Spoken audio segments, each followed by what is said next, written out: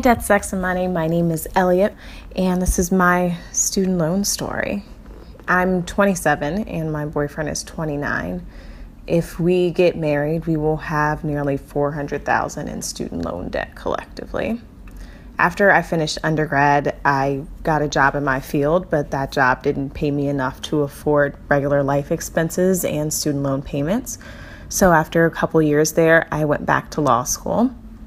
I always knew I wanted to go back to school, but I went back to school so soon so that I would be able to defer my student loan payments. It's definitely counterintuitive to take out more debt because you can't handle the debt you already have, but it was the only way for me. So currently I work full-time and go to law school at night just to minimize the amount of student loans I have to take out for school. But on the other side of that, my older sister got a full ride to college, so she has no student loan debt. She will never have to have that awkward conversation of disclosing your student debt burden before you even talk about marriage. So to say that I'm jealous of her for that would probably be an understatement.